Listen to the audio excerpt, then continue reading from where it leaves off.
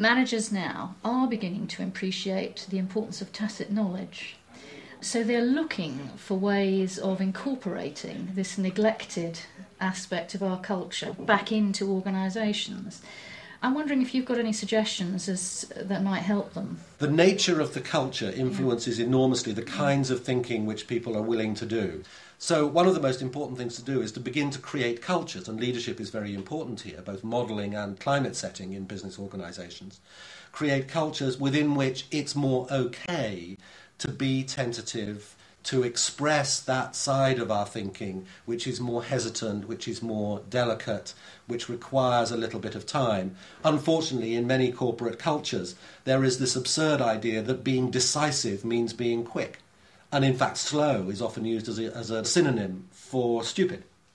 So to create a culture within which it's okay to take some time, to balance the necessity for a decision, of course that has to come, but to balance that with a more playful, a more relaxed, a more gentle, a more humorous way of thinking is very valuable.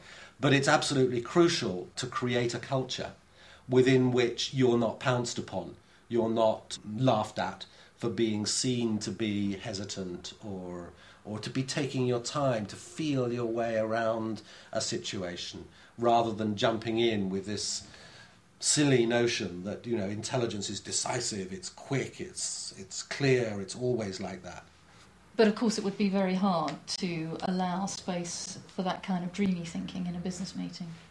Well, would it? I mean, we often try and run business meetings as we try and run the inside of our own minds, as if there had to be somebody in control and someone pulling the strings and someone managing the whole thing. And yet again, there's evidence. I mean, there are some interesting experiments which were carried out by the late David Bohm, a great physicist, on developing a process that he referred to as dialogue, which is precisely the creation of a collective group of minds, or brains, we might say, who are taking themselves as a group into this more, dare I say, meditative or reflective frame of mind. And one of the essential ingredients for that is that one doesn't respond immediately to what another person has said, neither from a chairperson's point of view nor from, jumping in quickly. Someone says something and you cultivate a sense of pausing or allowing something to sink in, allowing yourself to take your time.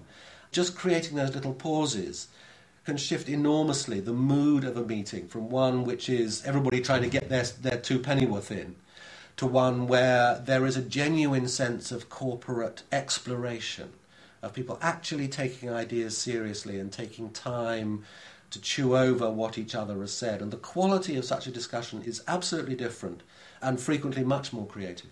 This tortoise brain mind, it can actually be quite scary or quite threatening for them to feel that they're releasing the sense of control. They're so invested in the idea that they're the thinker, they're the controller, that giving that up can really feel quite scary. And it takes a little bit of practice, a little bit of courage to allow your mind to, as it were, go walk about on its own.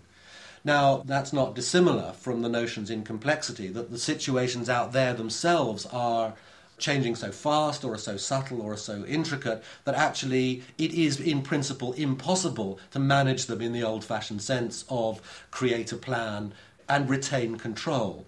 So there's a nice mirroring between the kinds of understandings which are emerging from physical and biological forms of complexity theory about the uncontrollableness of situations, and the understandings which are emerging from recent research on the brain and mind, which tell us that actually one of our most productive forms of thinking are those forms of thinking where we ourselves seem to relinquish mental control.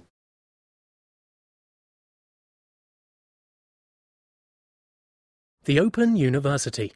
For more information, go to www.open.edu/iTunes U.